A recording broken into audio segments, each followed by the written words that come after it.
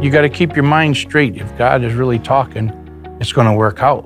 Whether we believe it or not, or the way we want it to work out, it's going to work out because He's going to make it work His way. Mm-hmm. So if you're trying to control it, well, then you'll fight it. Yeah. You won't be open. You won't feel comfortable. You won't be satisfied, And so when they asked us to be a small group leader, me and Debbie talked about it and said, oh, maybe that's God speaking. Maybe it's time. I'm not no expert. I'm not no theologist or anything like this. I read the Bible just like anybody else. And it's easy to see. The more you dig, the more you feel and you understand where it's coming from and what is really true and what ain't true,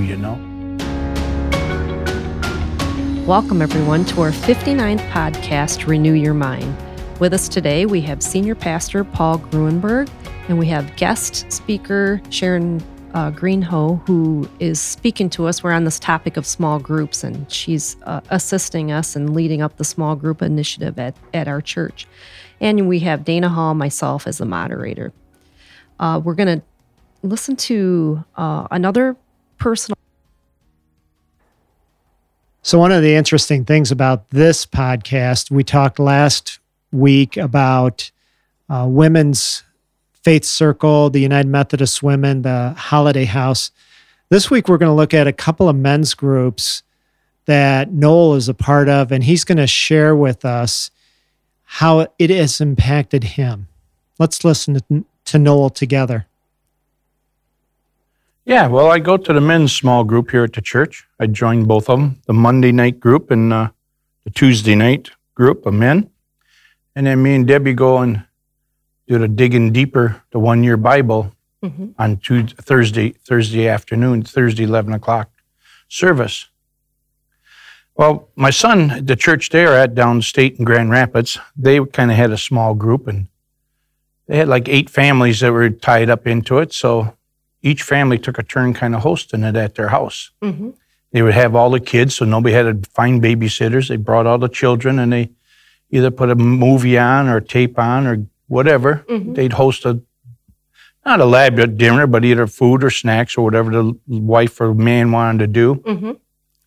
Then they would host, and whatever part of the Bible they're studying, they would talk about it and try to discuss. And if they really ran into some questions that were hard to kind of figure out between the group, they took it to the pastor and presented it to him and got a deeper and a bigger idea to see it. And here in the church here, we got such a separation. It's when I mean a separation is, I understand the young families have to work and they're tied up. It's hard for them to come.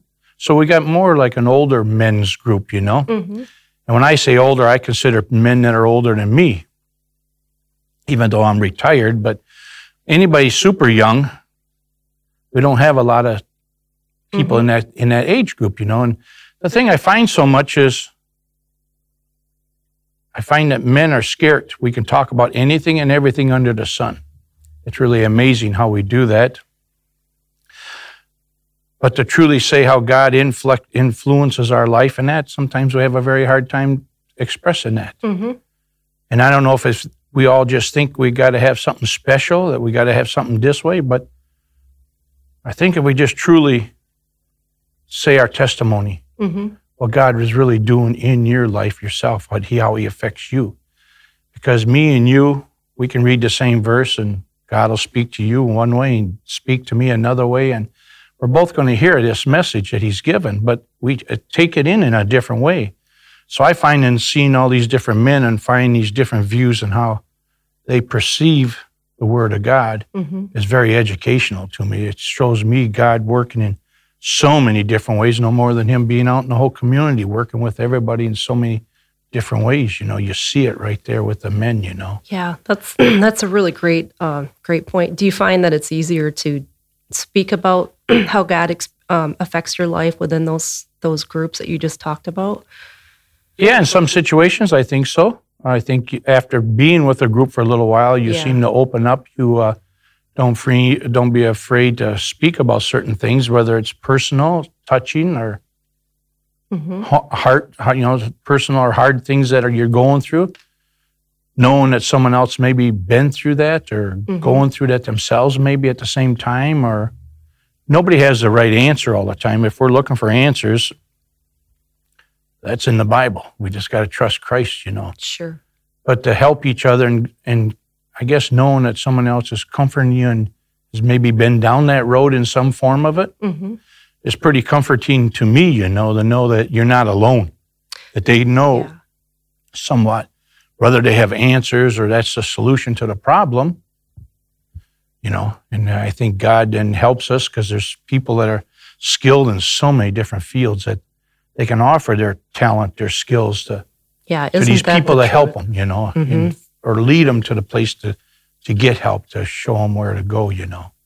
Yeah, tell me a little bit about, you had mentioned that you were surprised about something when someone asked you to be a leader. Well, yeah, kind of, you know. Me and Debbie was working because she kept saying that she felt God was calling her. She was DRE at the Catholic Church for quite a few years. We come here now to the Methodist Church to be fed different or fed more deeper.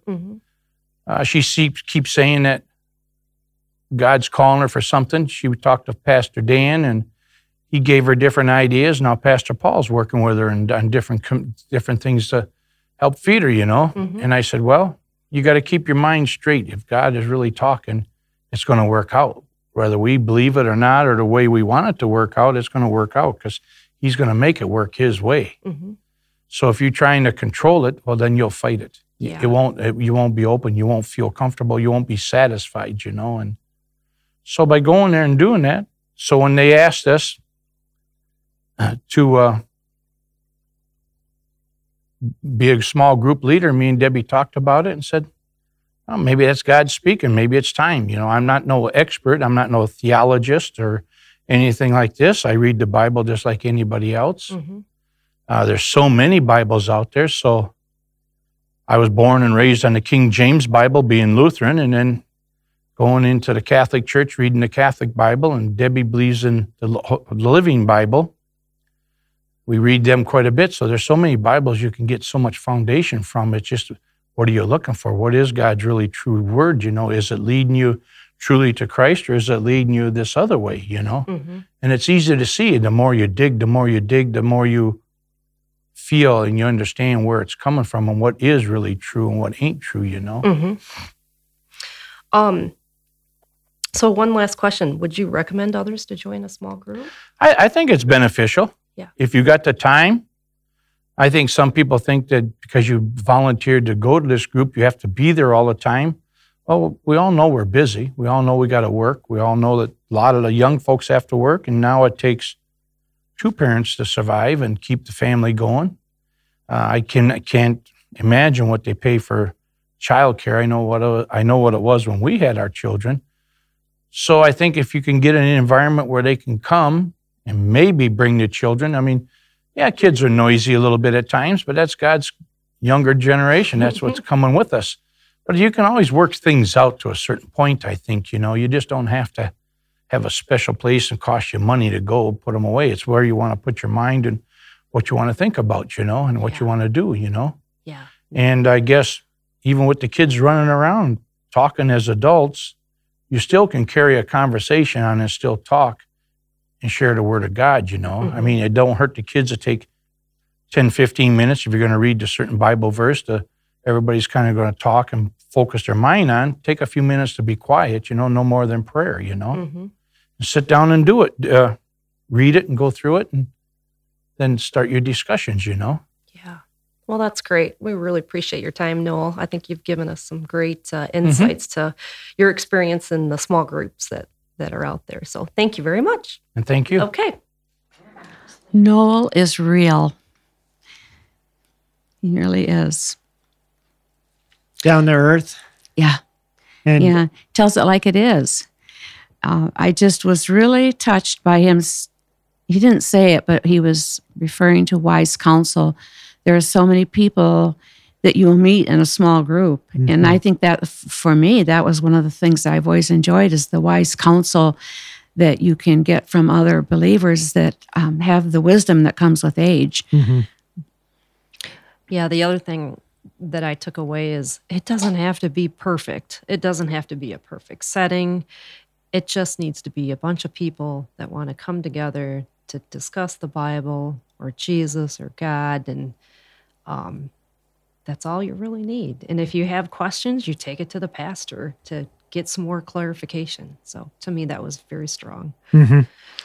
Yeah, one of the things he also, shared is he's in 2 small men's groups that meet on Monday and Tuesday night, and then he's in a 1-year Bible study group with his wife and with a bunch of other people.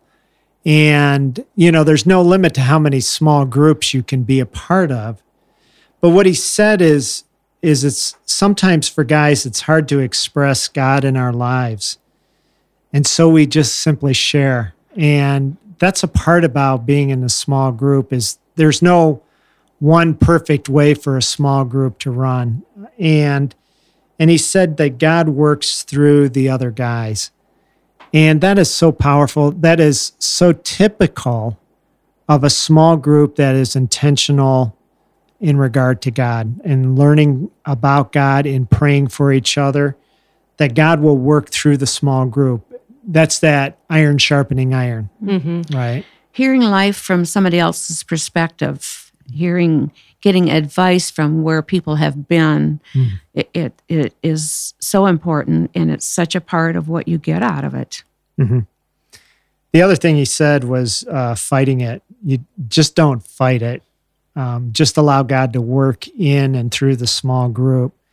As guys, I think Noel is spot on. We tend to fight against what God wants to do in our lives as we're trying to meet with God. As we come into that relationship with God, we're almost like kicking and screaming all the time. And yet when you're with other godly men, in this case, or godly people, I think we begin to put our fight down. We begin to relax a little bit more, seeing how God has worked in the lives of other people and how God's working in the life of that small group. We almost give up the fight and say, okay, God, what is it that you want for me? And that's a real cool experience. Yeah.